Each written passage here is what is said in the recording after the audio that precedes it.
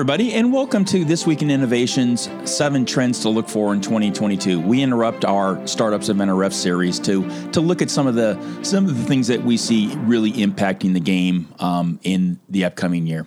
Give it a listen and let us know what you think. Hey, Brian, how you doing today?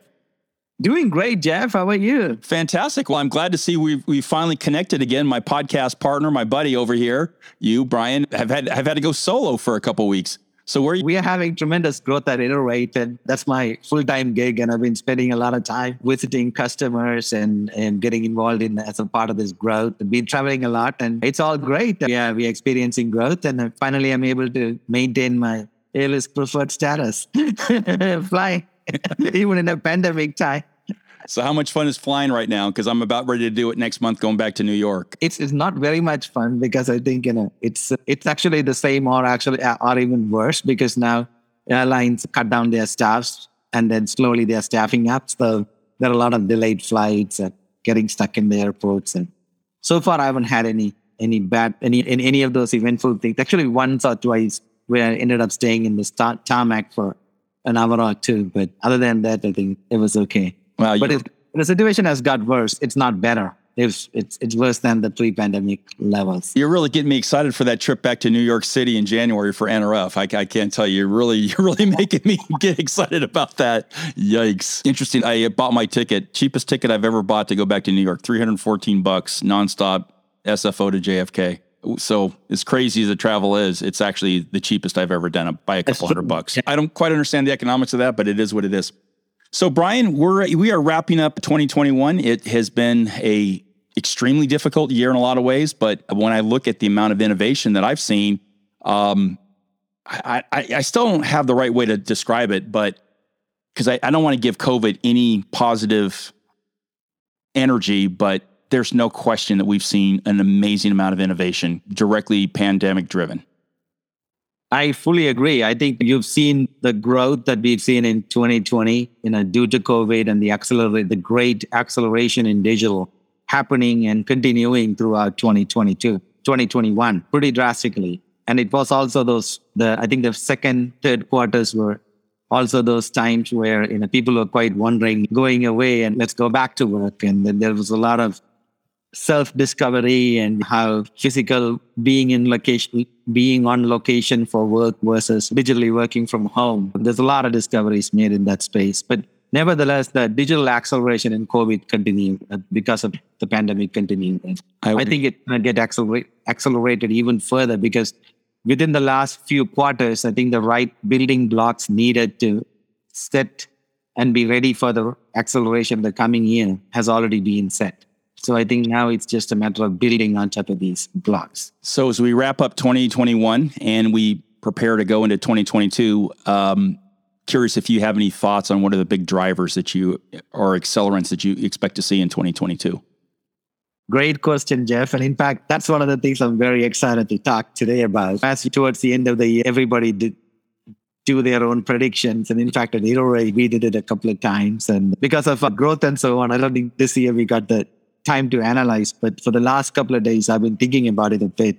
And then I decided to do this today. And I think it's a really interesting. Let me start by setting up the context about these type of predictions. What's really interesting about a lot of these predictions and these growth plans and ideas that's happening around the world is that the trends that's happening around the world is that I think Bill Gates said it once really well. And I think that even Fred Wilson, the venture capitalist from Union Square Venture, also has actually said it a couple of times in his blogs.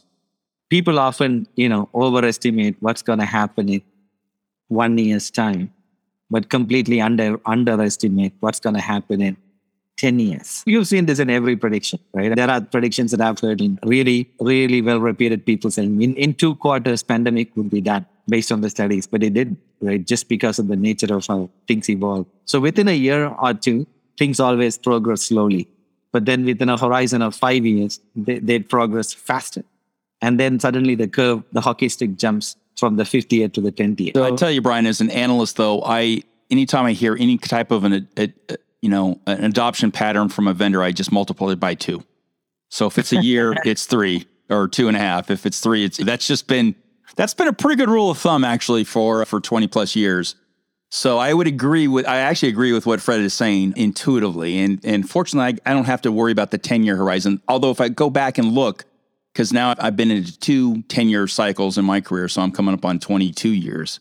And that's probably a pretty good way to think about it. And what we were worried about when I started at Gartner in 1998 it was point of sale. That was and supply chain and merchandising. There were 3 buckets I have to worry about. I've got 3 buckets in just AI to worry about now. So, right. The force of innovation is just coming like a flood or a tornado, or you pick whatever craziness it is. And just in 2 10-year cycles, the amount of things that each one of us as analysts worry about it's 100-fold more. And so I buy that. Actually, I think you can really defend that. So that's interesting in this journey is that as you look at, like you said, you've lived through the 10-year, seen through the 2 10-year cycles.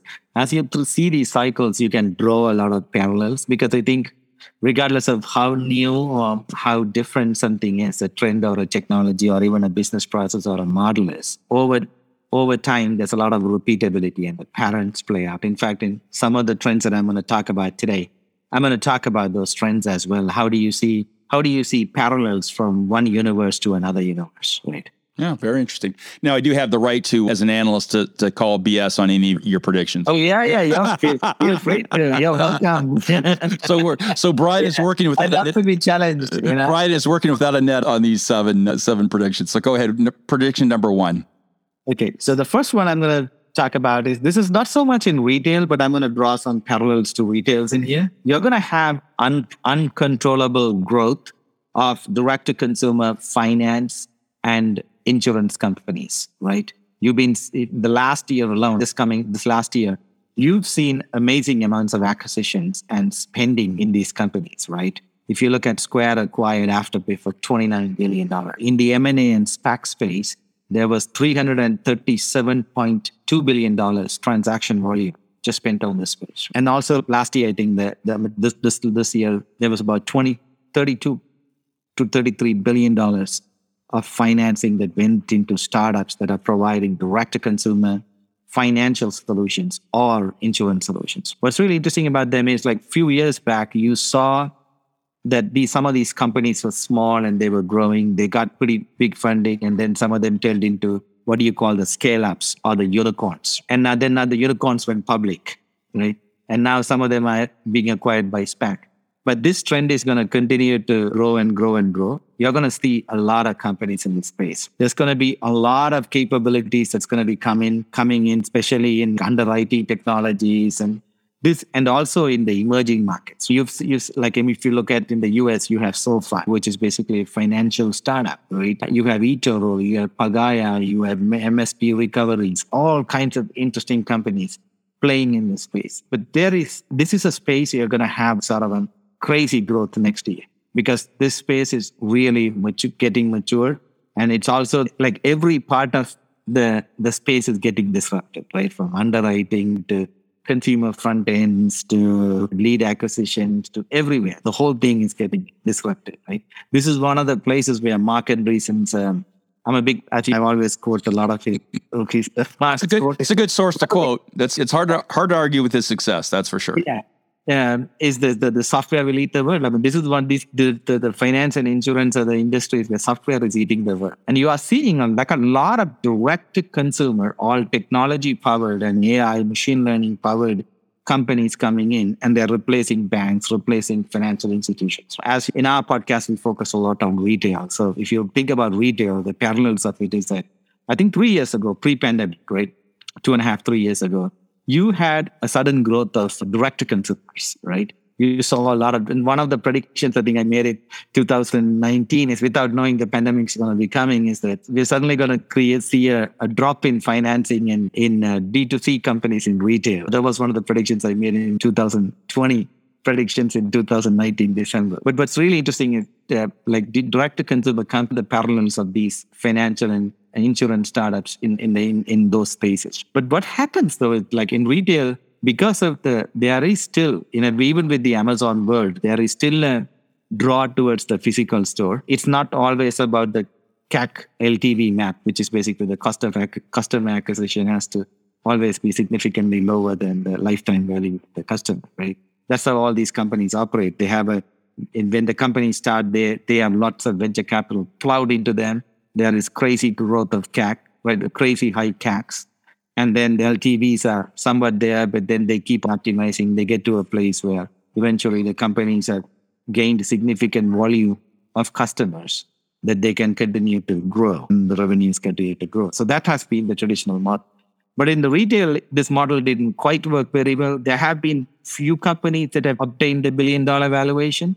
That's because I think it's also the physical the physical store aspect. A classic example is companies like Warby Parker. They became big completely through the direct to consumer, but then they have to go back and open up physical stores in order to create the right experiences. So in retail, I think it has a better protection than other industries. But this whole technology driven direct to consumer is getting crazier and crazier. And in some industries, it's just going to completely plow it through. And you're going to see this even exacerbate or grow uncontrollably next year. So that's the first prediction. Do you want to hear the second prediction? I'd love to. I'm sure you know the second prediction. So number 2, you've been doing series on this, and I'm like, oh my God, Jeff is talking about metaverse. He must make it right. I honestly, I fought it forever, and what sold me. And I think I talked about this in our last pod. You weren't there. You were in some country or another. But the idea of having a metaverse school that I could put hundreds, if not thousands of kids in and have one teacher somewhere in another continent sold me. I went, man, that's it. That's what we need in Senegal. That's what we need in Congo. That's what we needed on Honduras. And then as I started to dig in, which is funny, Brian, I don't know if you realize, but I'm a multi-engine pilot. So heads-up displays have been in the fighter pilot world for 25 years. There's nothing new about that. That's a metaverse. That's a secured platform with augmented reality data coming in, speeds, air armaments, threats, all of that. That's a metaverse. And we've really been playing. And then augmented reality. I'm a huge fan of augmented reality. Virtual reality, you got to make that case for me, but augmented is a no-brainer. So the more I dug into that, I went, wow, this is interesting. And then, this is one case where I'll lean into the buzz a little bit. Now, I like the smart metaverse and not maybe the silly metaverse. So communications, effective product information, displays. I love that. I don't think I want to walk around in some goofball world, as an avatar of a squirrel or something, but I'll leave that to other people. So from a retail perspective, I'm sold. I think there's a lot of value in pieces of this technology.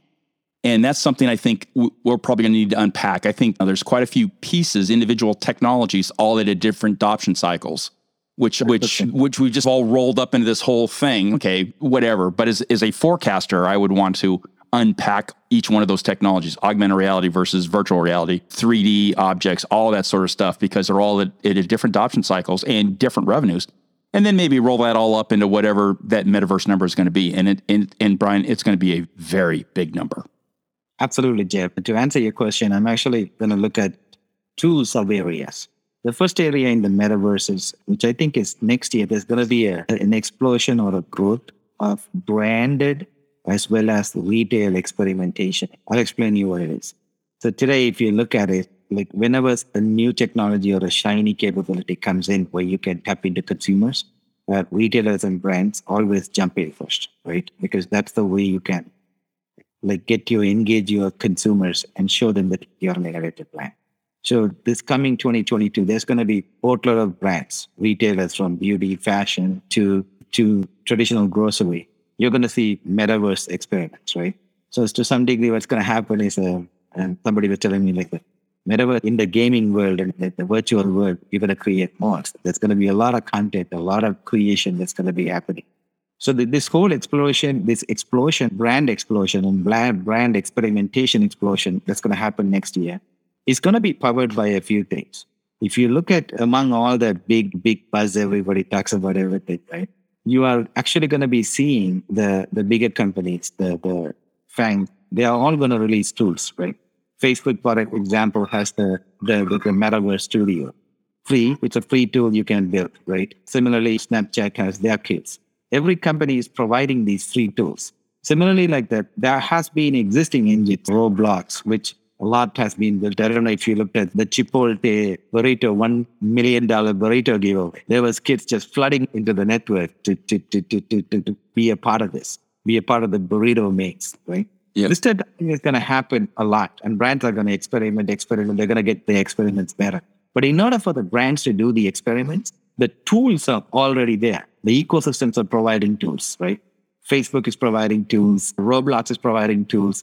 There are a lot of open source tools with the Unreal and the Unity engine, which is actually very mature. Millions of games have been built in these things, very mature tool set. And then you're also going to have platforms that are providing already built worlds where you can reuse. There is an open platform called CCM, which even the US military uses it, which gives already pre-built model, various 3D. You can go and basically visualize the whole of Burj Khalifa, the tallest building in Dubai, the hotel. Mm-hmm. You can do these amazing things in it, right? But these worlds are all provided as open worlds. So brands could build on them. You could basically build a restaurant on Burj Khalifa and then show it virtually to people and have people come into it. You get all kinds of pretty sophisticated, really engaging, deep experiences. So brands are going to, so first the crazy explosion of doing experiments. You're going to hear one after the other. Brand releasing some metaverse thing with a metaverse tag and a press release. by next December, you're going to get sick of it. Right? Yeah. I've already got, since doing that podcast a month ago, I bet I have 15 major press releases tied to this with the biggest companies. So yeah, that's a safe prediction. It's not even aggressive. So the counter is, okay, like everything, what do retailers do? When you've got an old time analyst saying, listen, this thing is, I make fun of buzzwords when appropriate. I'm not making fun of this one. This is real. Yeah. I think the trick is just like when an explosion happens in every industry, in AI, in blockchain, there is a part of the noise. And then there is the part of actual things happening and people learning from things and getting their experimentation tweaked and optimized and ready for commercial use. So that you're going to see that. And some of the brands are going to get better. They're going to create very strong presence in these virtual worlds right across. And they're going to also bring brands that are going to be successful, brands that can create a presence in the virtual world, but link that presence into their online stores. And also link that presence very gracefully into their physical world. Because the beauty of AR is you don't have to sit in your chair in your office or in your bedroom and experience a virtual world. You can be in the store and turn on an AR on your phone, right? This is already happening a lot in the beauty space, right? With virtual try-ons and mirrors and all that stuff. But it can also will transfer to a lot of other type retail as well, right? Like it doesn't happen so much in grocery, but I'm going to give you some examples that this can happen in grocery. Right, as we go through other predictions. So this whole explosion, brand-related and retail-related explosion is going to happen. The other thing that's really interesting here is the tool set that's going to power all these things. Because the tool sets, like the open tool set, just like in how we saw the AI explosion, we've been talking about AI, the crazy growth of AI of $500 billion market and all that stuff. But one of the things to realize is even before that happened, the tools to build these things or the frameworks to build these things. Google had TensorFlow, Facebook had PyTorch, there is scikit-learn. All these open toolkits started floating in the market, and commercial companies, even including retailers, took advantage of that and started building solutions. Same thing's going to happen in this metaverse. There is highly mature tools and really good tool sets and platforms that are there that one could build experiments out of, right? Which I think is interesting. The second thing that's going to, so the other growth you're going to also see is, which is going to happen more silently and more subtly, unless you research this topic, you won't know. Manufacturers and mobile operators and various companies are going to start using the virtual and the metaverse world for simulations, right? Because simulations are a big deal in terms of efficiencies, right? Efficiencies in logistics, efficiencies in productions, efficiencies in simulating energy usage, many different types of things are going to happen. So all that stuff can happen in a virtual world much more gracefully. And you even probably saw like NVIDIA CEO Jensen come out and say the exact same thing. That's going to happen everywhere, and especially with 5G and operators. This type of simulation world is going to happen anyways. So that's another more subtle use of metaverse. You won't hear or see it in many places unless you look for it. But there's going to be very strong growth around that, right? Powered by AI and IoT. Metaverse. So metaverse has two sections, which is the growth of brand explosion, experiments, and then the other is more of the large B2B players doing simulations and learning more using the metaverse. Yeah, very non-consumer play. What I think is the most interesting about this is retailers aren't going to have to build tools to do this. I'm sure they probably will, but there's enough out there right now today that we're not talking about a 6 or 7 year build and homegrown software and all that. Literally, we're talking about stuff off the shelf to do some of this stuff. So this goes back to your original point, Jeff. Like this is a CMO spend. Yeah, exactly. A lot of experiments are CMO spend. 3 to 4 times what IT spend is, and if that's all dumped in the CMO or in the marketing budget, it's significant. So I think the call out that I'm hearing from you, and it's certainly one I believe, is that we are in a time of fundamental transformation that is rapidly accelerating. And this is maybe the most interesting example of it, how fast this thing's going to evolve. So if you're a retailer that's sort of, maybe taking a slow approach to this, just be very advised that your competitors are all going to be moving fairly aggressively because this stuff's literally off the shelf. Yeah. And my philosophy on that is don't be afraid to experiment. Bingo. Now's the time to make the mistakes. And also try to hook it up to your physical store. Yeah. This might be a great way to, bring back that traffic and create deep engagement. There's 2 or 3 startups that I've already interviewed that are tied, that'll be at the NRF, I think, Startup Zone or Innovation Lab, that are tied to this very thing. So it is moving very fast. This is as fast as anything. I couldn't spell the word metaverse, 6 months ago. And so I've pivoted that fast, how fast this uptake's going to be, because it's touching the consumer. So just be advised, you better be expecting to get a lot of calls from the CEO in 4 or 5 months if you're not doing something here, because they're going to get hammered on this point, because it's going to happen. So it's so public and it's going to happen so quick because all the infrastructure is already built out. First generation, it'll improve, but enough to get going. So I agree. That's a huge one, Brian. Also, it's very campaign and marketing friendly. Bingo. Because the tools are there. You launch it as a campaign, test it out, see what happens. If it's great, then think about it. Foundational, ongoing type of a solution for you. The other trend, of course, drum roll, which we already know and many of us have spoken about many times, which is basically the faster adoption of low code. I'm not just saying low code, because part of me strongly believe that low code was last year's trend, right? The faster adoption of low code. There are a number of things that are going to drive to this, because now that, especially with COVID, we've been actually 1.5 years of COVID almost, right? A year and a half of COVID, which every organization knows that they want to have very graceful digital touch points. So you want to be able to bring in solutions to market a lot faster. Click and collect, scan and go, endless aisle, right? Order online and get it delivered at home delivery. AI-driven prescription, AI-driven chatbots, AI-driven voice application. These are all things, personalization, all these things are all table stakes now. They are no longer, if these things are sitting in your roadmap as a retailer, you have to move really. They are actually table stakes. Now everybody's thinking about the second version of it, which is the contextualization of these things, right? How do I know Jeff is right now at home and he's going to go do a order online, pick up in store? Or is this the best time to deliver for Jeff? Not determining whether Jeff is going to do order or we're going to order online.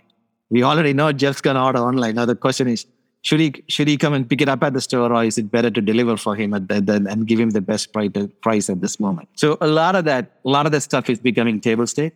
So all of that's going to be powered by low code, because low code is really strong in this area. You can bring solutions to market.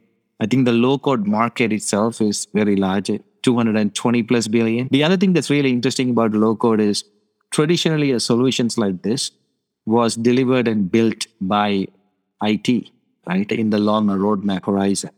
But then even IT is realizing that digital demand from the teams are so fast, so quick. Certain things we want to go at a different speed. And low code enables them to still connect all these things to the enterprise, be compliant with the enterprise requirements, but go at a different speed, the second speed. And that speed is essentially powered by the low code. Microsoft has a great prediction where 500 million apps will be built in 5 years, and 450 million of that's going to be in low code. But the other thing, that's one need. This is the natural need due to the pandemic, due to the great digital acceleration. You're seeing that. There is another trend that's also happening is the waves, like we talked about, the five forces of innovation is just hitting the market at such a great speed. So you're having now when marketing comes to you and say, I want a oil changing app, or I want an app for identifying damages for my vehicles, right? Like damage estimation for insurance or whatever, or a medical app, food recommendation app for allergies, whatever your business may be. When marketing comes and tells you that, you can't just go to your agency and build an app, because these apps have, if you peel the onion underneath the covers, need to look at reams and reams of data to build recommendations, contextualization for the user. So AI is penetrating deeply, because in order to do deeper contextualization, you need machine learning.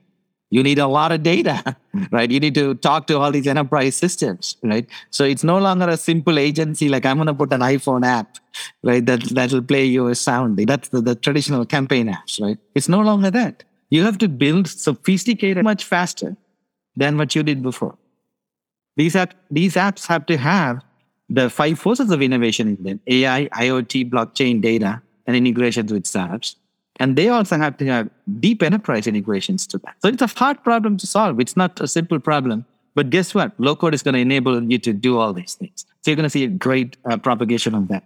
The other thing that's also going to happen very fast is companies are going to say, you know what? I actually don't have time to develop. Or great, you have a platform. Can I configure that? Can you give me a template that's configurable? And I can just configure it, bang, push it. So you're going to have a lot of that stuff where companies, their delivery timelines are going to get shorter. They have to respond to the demand. It's today or never. So they have to actually figure out how do I get products faster to market, right?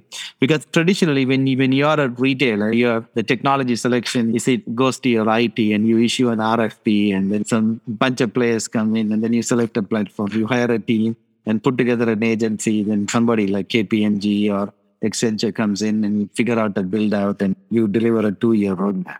No longer feasible, right? It may be feasible in some projects like POS overhaul or commerce overhaul, but it's not feasible for all these digital capabilities. You have to have low code respond faster. And retailers are, seeing this, and a lot of executives are very open to this, and they are very receptive, and they are adaptive. Even in our interviews in the last few months, we've had executives who have done this themselves. You're going to see this a lot more. And I think that this whole concept of faster go-to-market, right? Because earlier, if you look at the traditional low-code world where Microsoft and companies are focusing on developers, right? The convincing developers, you got to adapt to a low-code platform. The next leaders are going to basically the next set of vendors are be focusing on developers, but focusing on digital leaders and marketers. So this is the platform for you to get to market fast. Yeah. The thing I like the most about low code, and you've officially converted me, I'm in the camp. It solves the biggest problem I had as a forecaster, in that how could I fundamentally transform an industry without quadruple the IT spend, which would have been the case in the old model. It's a Tigger. Remember that Tigger thing? Yeah, absolutely. No, absolutely. How Greg Busick's really one of his great insights, I thought, was that charge. How in the world do you transform an entire industry while basically keeping your IT spend within 5 to 6% growth? And low code offers that capability. Think about the amount of innovation in a year and a half, and then try to imagine that 20 years ago or 10 years ago, where everything was hardwired and would have been a 2-year project, where some of the stuff that happened literally within weeks, prototypes within days and weeks. Think about the infusion of AI coming in. It's not something a retailer can build themselves, fortunately. So we're finally getting into that business that everything has to be a competitive differentiator, and maybe I can just compete with the customer instead of having to compete with how I write software. That is a fundamental, that is as big a shift as I've ever seen in an industry, going back to my first days as a Gartner consultant in 1997 or 1998. So that to me is what's exciting about it, because now I can transform an industry inside an existing IT forecast. Perfect, Jeff. And then the next trend we're going to talk about is the rapid growth and also the final adoption of enterprise AI, right? The last few years, there's been a lot of talk about enterprise AI, which is basically taking AI technologies and building it within the enterprise, within the IT organization, and building the foundational building blocks for this AI to become true. And then you can, deploy faster as marketing comes with these requests for applications. But it doesn't quite taken a full stronghold because IT has been thinking about putting in data science teams and looking at it as a data analysis problem, opposed to I want a comprehensive solution to any marketing requests or customer needs, right? I think that is changing. I think companies are slowly, as they're getting their hands on these type of AI challenges and problems, they're realizing we need to have platforms, not just one platform, but a series of platforms that are hooked together that can meet the individual needs, whether it be a customer, a conversational commerce problem, whether it's a voice problem, whether it's an image recognition camera problem, whether it's a recommendation problem, whether it's an object identification problem. All these things, I need to use AI. I need to use AI to process tabular data. I need AI to process image data, video data, voice data. All these things AI is propagating, but then you need systems that can do together, right? So that's why I think this enterprise AI, which actually started with a very wrong turn, which is very much an analytics enhancement play on the analytics and doing a lot of mega loads of tabular. This is basically the big data sort of taking another form. We're going to look at big data, but use AI. It's just not that. It's way more comprehensive. It has to look at everything. Data, tabular data, voice data, text data, object data, all kinds of things, right? And all of them connected together. So there is a bigger problem, but that is going to happen. It's going to happen better and better. And I think another thing that's going to happen is just like you said, like the innovation and responsibility shifts to the CMO. I think there is going to be... Careful. We're going to get some hate mail on that one. No, I know. But what's going to happen is I think this is going to become a shared responsibility. There you go. I like that. Become a shared responsibility because I think what happens is both of them have to put their heads together, the CIO and the CMO, to build a comprehensive solution. And I think you're also seeing, and also in a lot of organizations right now, you are seeing leaders who are more tightly coupled at the hip to understand and work through challenges like these. And I also think, and I hadn't really thought of that until you just sent shivers down my spine, thinking of all of my CIO friends are going to skin me alive if I said that. A CIO can, in a truly low-code enabled environment, can move faster and can say yes. A lot easier, and also have very strong ability to ship amazing products. Because the best thing about, the thing I like about CIOs is that like they live in a world which is much more stable. What I mean by that is that they live in a world where things are much more cleaner, the products are delivered, you run them through 100-point inspection, and they have to work repeatably, consistently. And then the CMO world is more responding to customer changes more rapidly. But then with the low code and the AI infusion, where there is going to be a bridge, a very graceful bridge built between these worlds. I think so. I like that. Respond rapidly to customer, but at the same time, it passes a 100-point inspection. And that comes across in the interviews we've done, just that I've participated in on this podcast, that it's a lot easier to say yes if you have a flexible platform that you can actually do something with and not spend 3 years and half $100 million to do it. Yeah, I love that. I love that. I love that prediction. What's the next one? The next one is basically efficiencies and transformational experiences happening in shopping, especially in online shopping. Everybody says, okay, yeah, great, digital, now everything is digital, direct to consumer, fantastic, direct to consumer. But even in there is subtle trends happening, right? One of the things that you will actually see is your shopping cart following you, shopping experiences following you everywhere. Today, if you go somewhere to, say like Amazon, or even to any retailer, you go and do a shopping in Target, and then you don't complete your cart, you do see a retargeted ad of that content. And they'll follow you everywhere. And then the travel sites are the worst. You go on a Hawaiian vacation and come back, they're still retargeting you for Hawaiian vacations. It's really terrible. But what's really interesting, though, is that sometimes they help you because they help you convert pretty well through the data that people collect. But what's interesting is the same type of things are going to happen with cards, so that your card gracefully follows you wherever you go. I mean, a couple of months ago or maybe a year ago, Google did the whole virtual cart where you go to a retailer, you're shopping on Target, but then or any retailer, assuming they implemented the Google capability, you don't complete the cart, then in your Google search later, the cart would appear. But that's just one vendor, right? One search engine, one gatekeeper working with one retailer. But imagine a world where this is universal across everything. What I mean by that is you're shopping at Target. I'm just using Target's name for just an example. You're shopping at Target. You didn't quite buy that product. You are in Google, you see your cart, but then you go home in Alexa, you can pull the same cart again. So you can buy whenever you want, truly. and you can buy wherever you want. And they imagine that exact same card comes in your Zoom. Shopping becomes seamless, right? This is going to be powered by a number of things. One is like simplified technologies like Shopify and others going everywhere. Search engines and gatekeepers realizing they have to have avenues and tentacles outside their wall gardens and hookups with all the retailers and brands. And also the whole idea of consumers, like especially the modern shopping world is going beyond just Google. All the kids are in Instagram and whatever the new thing, Roblox, wherever they are. So the cart, just having a cart on Google is not going to be sufficient.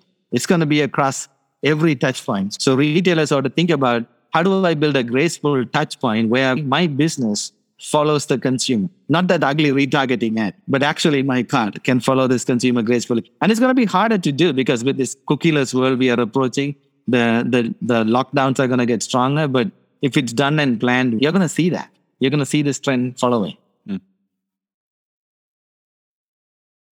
Okay, interesting. And my next trend is basically there is going to be an explosion, a growth of food tech. And I love this food tech prediction because I think a lot of people have spoken about it. It's one of those things. This is a little bit like the whole, crypto thing. It started it out a little bit early, didn't quite happen, and then people gave up on it. But I think 2022 is going to see an explosion of food tech. Number of reasons, especially with Omicron and all these things, people are going to be at home more. They're going to experiment. Even one out of every millennial, one out of every 5 millennials want to start cooking and trying to do new recipes and new things. So this food tech at home, it's going to have 5 or 6 angles. One angle is basically this angle of make it in the lab. This is one of my favorites, right? I think Fred Wilson's had some predictions in there. A lot of different people did predictions in there. In the next 5 to 10 years, a significant portion of the food we eat, especially meat and other type of items, are going to be produced in labs. You're going to have a concussion in a device in your kitchen that's going to make you meat, Jeff, right? So you're going to have this like a classic example, right? When my little one, my 8-year-old, goes to McDonald's and all these burger places all the time. And whenever I go with her, I don't order anything. But these days, I order an Impossible Burger. The other day, I was, meeting one of our startups in Santana Row, and then guess what? They had Beyond Meat on the menu. So this whole idea of lab creation is penetrating everywhere. Now you can find these things in Trader Joe's, in Safeway, everywhere. So this whole lab created food is going to become so pervasive and available, so ubiquitous everywhere. But then you're also going to have devices in your home where you can press on a button and mix them up together. So that you're going to have a lot of that stuff going on in your home. The other thing that's also going to happen in this, there is the startups that sell superfood. Superfood, vitamins, being healthy is a big, huge trend. You're going to see heavy exploration of that. And then you also had this whole idea of, can I get healthy food and everything delivered to me, right? Delivery. It was all about delivery and food delivery. You saw great growth in it. Now, delivery, especially in the grocery world, delivery to home, or in the convenience world, delivery to home is a table stake, right? You've seen mega companies, like all the way from companies like GoPuff and others doing alcohol delivery to delivery of every sort of grocery items, food items, Instacart, Uber Eats. And you're seeing this everywhere. So that you've seen $1 billion growth already. $1 billion startups emerging and growing. But you're going to see $1 billion companies come in the superfood area, in cloud kitchen area. You've already seen a few companies like Beyond Meat and Impossible Burgers growing to become $1 billion companies in the creation of food. But you're going to see lots of such companies coming next year in the food tech. I think food tech is you're going to see some amazing growth. Yeah. And you're going to have like lab created food is just to like lab created food. Like you're going to see a lot of that stuff. So that's my 6th trend.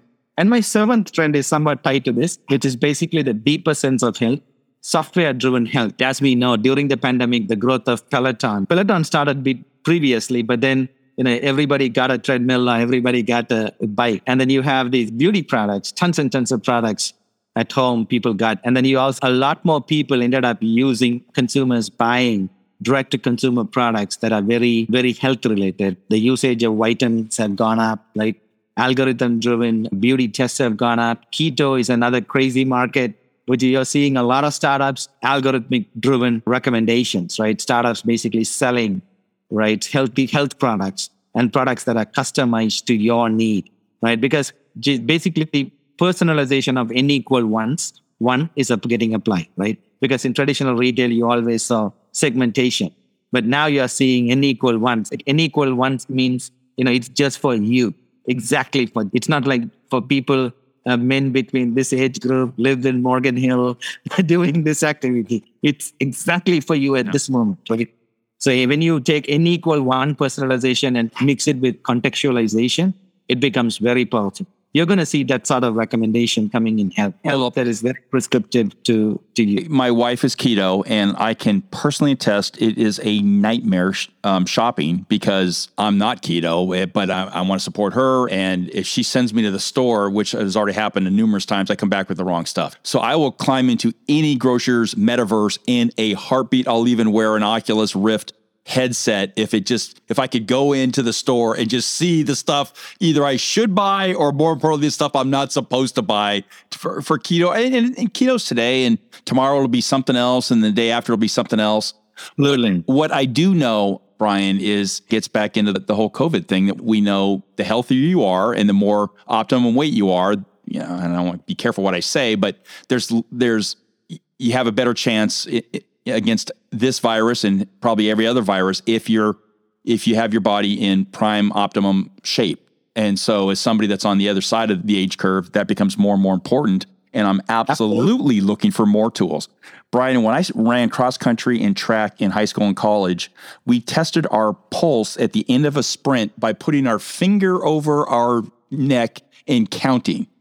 Today, when I hike, absolutely, yeah, I want to do that for you. I'm monitoring my heart rate, and when I hike up Harvey Bear Trail, which is a steep incline, I'm monitoring my heart on a second by second basis, and I'm literally adjusting my attack of that hill based because my wife, the nurse, has given me, don't get your heart rate over such and such a. It's unbelievable, and so in my lifetime, I've seen this just amazing shift, and so there's just no question that the more we learn, the more we're going to want to optimize, or more and more people are going to want to optimize whatever their program is. And if it's food allergies, or if it's whatever the case may be is. And gosh, grocers, if you want the benefit of this, Jeff, in retail, right? We always love talking because a lot of our listeners are retailers, and we want to help our friends and the leaders there. One of the things that's really opportunistic here for retail is like traditional retail personalization or recommendation has always been look at what Jeff has bought previously. But in this world of health and wellness, the transactional only goes so far, right? You have to have a very holistic approach. So every retailer now have to figure out holistic approaches of measuring and understanding what their consumers want, which is actually, it may sound like a big project and a lot to do, but actually it's good for them on the long run. Because this will allow them to understand every one of their consumers more intimately. Because one of the things that has never been done in the food world is there is no onboarding process, right? Like imagine a world where Kathy can have an app from one of the Target or one of your retail friends. They can scan all her food items, then it will use augmented reality, map the whole thing. And once it's scanned, everything goes into the cloud. Machine learning runs on top of it. Everything that's in Kathy's shelf, right? And also maybe even in her bathroom mirror, like pharmacy, like all the tablets you're taking, right? So then now machine learning can understand, okay, don't eat this food item because it would basically collide with this prescription you're taking, because the doctors never tell you. They may just tell you a little bit, whatever is being researched. But there are so many hidden ingredients people don't know. So algorithmic defined recommendations are going to become more and more powerful. And you're going to know that. And then eventually, that's what something retailers will do. But also these gatekeepers, like the Apple Watches and all these guys, they're going to integrate these capabilities in there because they already know half of what you're doing. And then the other really things interesting is that this connected world, it's also exposing their capabilities. It's really interesting. I have a treadmill sitting behind me. I see that. Is it being used? Yeah, it's not a Peloton. It's a cheap treadmill I bought I wanted a treadmill that would go into 15 incline. So I bought this treadmill on Amazon. I should have not done that, but hey, it came to me. Brian, I got a hill you can hike with me. We'll get you your 15-degree hike. Yeah, that's not a problem. But what's really interesting is I can tie the treadmill to my Apple Watch, and then I can go to the health app and I can pull everything. Yeah. And then when I go to gym, my gym app also hooks up to my Apple Watch as well, the Life Fitness. So I can pull everything together and I can get a consolidated picture. of my workout, my routine, my health routines, from aerobic activity as well as regular walking and even just standing up. So it's very powerful when you get a complete picture. And then imagine a retailer should basically integrate in their portals and stuff. They should reward consumers who would upload this information to them, right?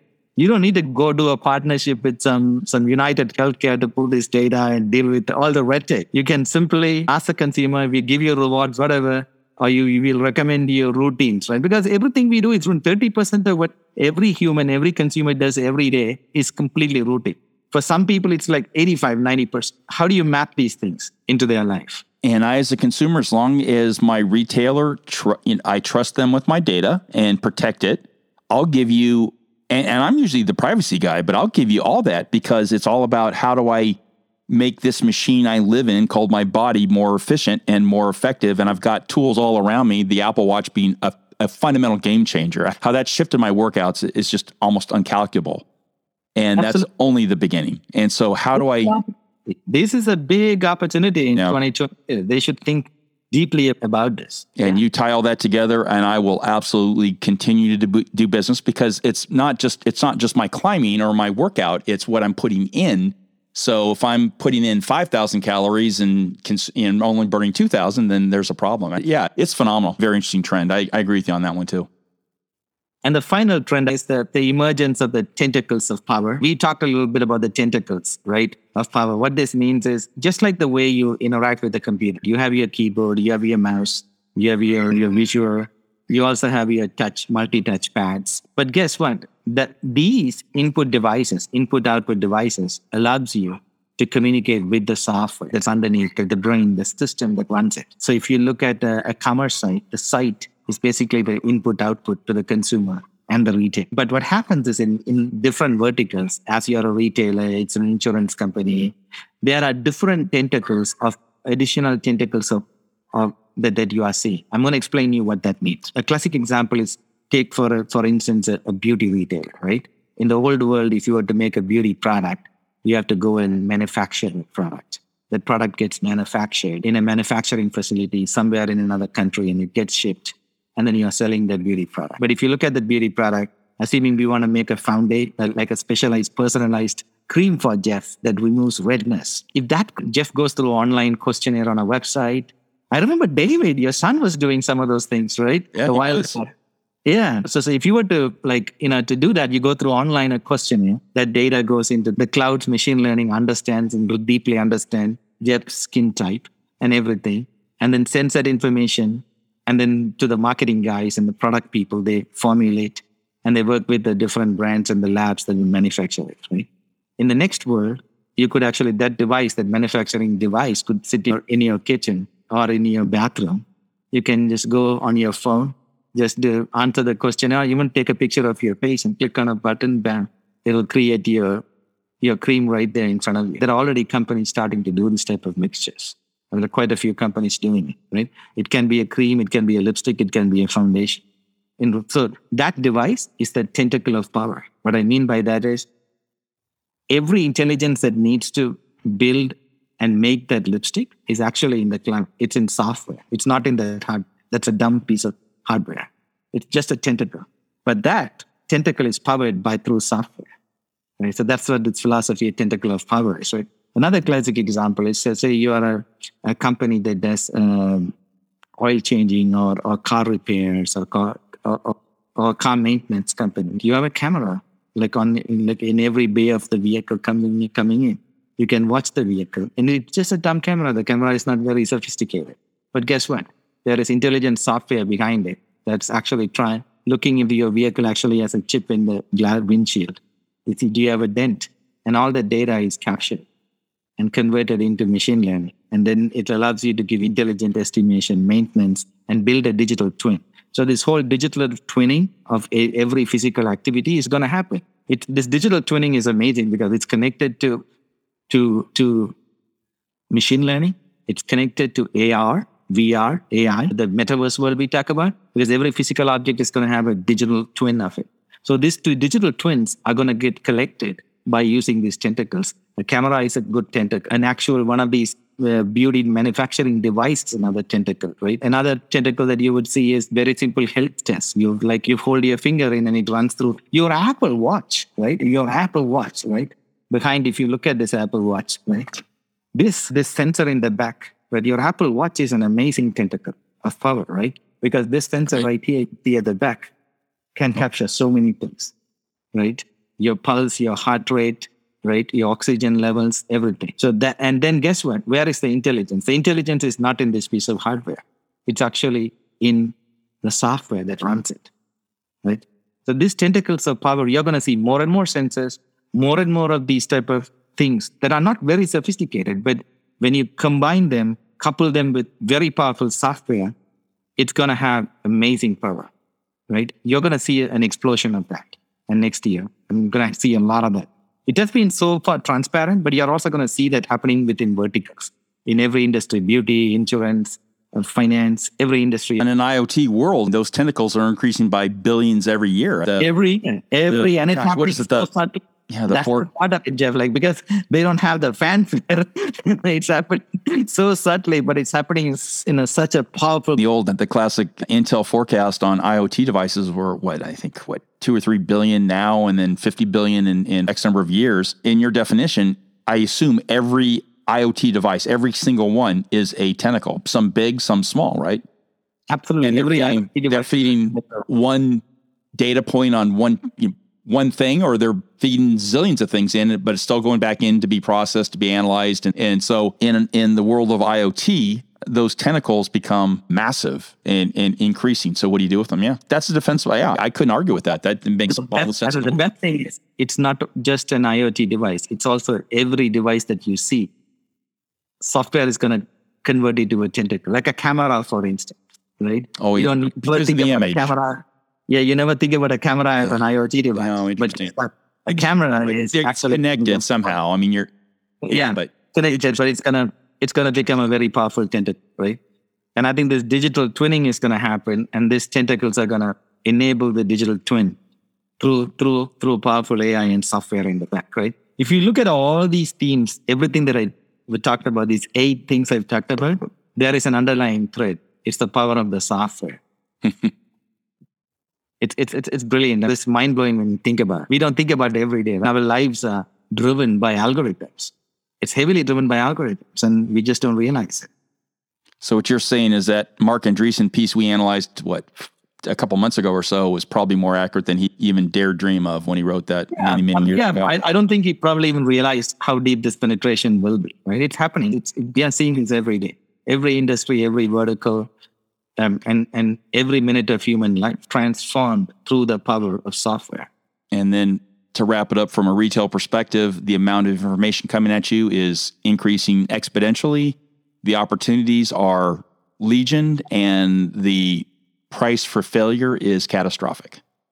Absolutely. But at the same time, even though there is a big apocalyptic message, there is also a great opportunity and also a path to get to that opportunity. The opportunity is that if you play along, do a lot of experiments, if you build the right structure, get to market fast with what your consumers want, you will win, and you will win. And the other thing that's really good about retail is that a lot of tools for you to win are already there, which is the interesting part, right? Because in some areas, it's hard to win. Think about the hardware world, right? Like the A16 Apple chips and the nanometer manufacturing and everything. Not everybody can do those things. Right? The sophistication is just how many companies can send rockets to space? It's hard.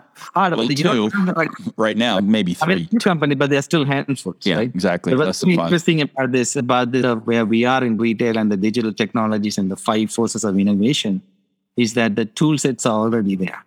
They are at your disposal. I think now it's a matter of efficiently using them and getting there fast. There's nothing preventing you from getting to your destiny. Yeah, you know what I like about this story today in going through these trends is in the old days, you would always hear somebody say, imagine a world that, imagine a world this, or imagine a world that. And as an analyst, I was always very frustrated with that because, one, retailers didn't have time to imagine a world that. So you couldn't just take a 4-year jump and say, okay, we're here, but all of a sudden we're going to be there. When we start talking about The tentacles, they're there and increasing. When we're talking about the connected world, we're already there. We talked about the metaverse. There's already many pieces of it already in place. And then how do we get there? If we have a nimble platform that allows for rapid experimentation and innovation, i.e. low code, we can actually talk about all these things. There's nothing that was a imaginary world that I was waiting, Brian. I was waiting for you to say imaginary world that. And honestly, every one of your examples, even the ones that are a little bit reaching, are still tied to reality, a solid foot in reality, which is a great story for transformation, and a big warning note to the retailers that think they can let this whole time of fundamental transformation pass, or they can survive it. You can't survive it. You thrive it, or it eats you alive. You can't survive this time. You cannot. You have to be going full force. I think I always loved your intentional statement. You have to intentionally do something about it. And then the best news is that the tools for you to do something intentionally about it is there, which I think is the promise, and also the hope, which I think is very powerful. I think that is a perfect place to maybe put a pin in 2021 and jump right into 2022 with a couple of good Morgan Hill wines that I will toast your success, my success, and hopefully the world's success in 2022. Brian, thanks for a fantastic year, thought-provoking, challenging. Man, I really look forward to unpacking 2022 with you. Likewise, Jeff. It's always been fun as always. And for our listeners, have a happy holidays and looking forward to wishing you guys a great year. Take care, guys. Absolutely. Thanks for tuning into today's episode. For more info, refer to the pod notes below. If you enjoyed this episode, please consider giving us a 5-star rating and review.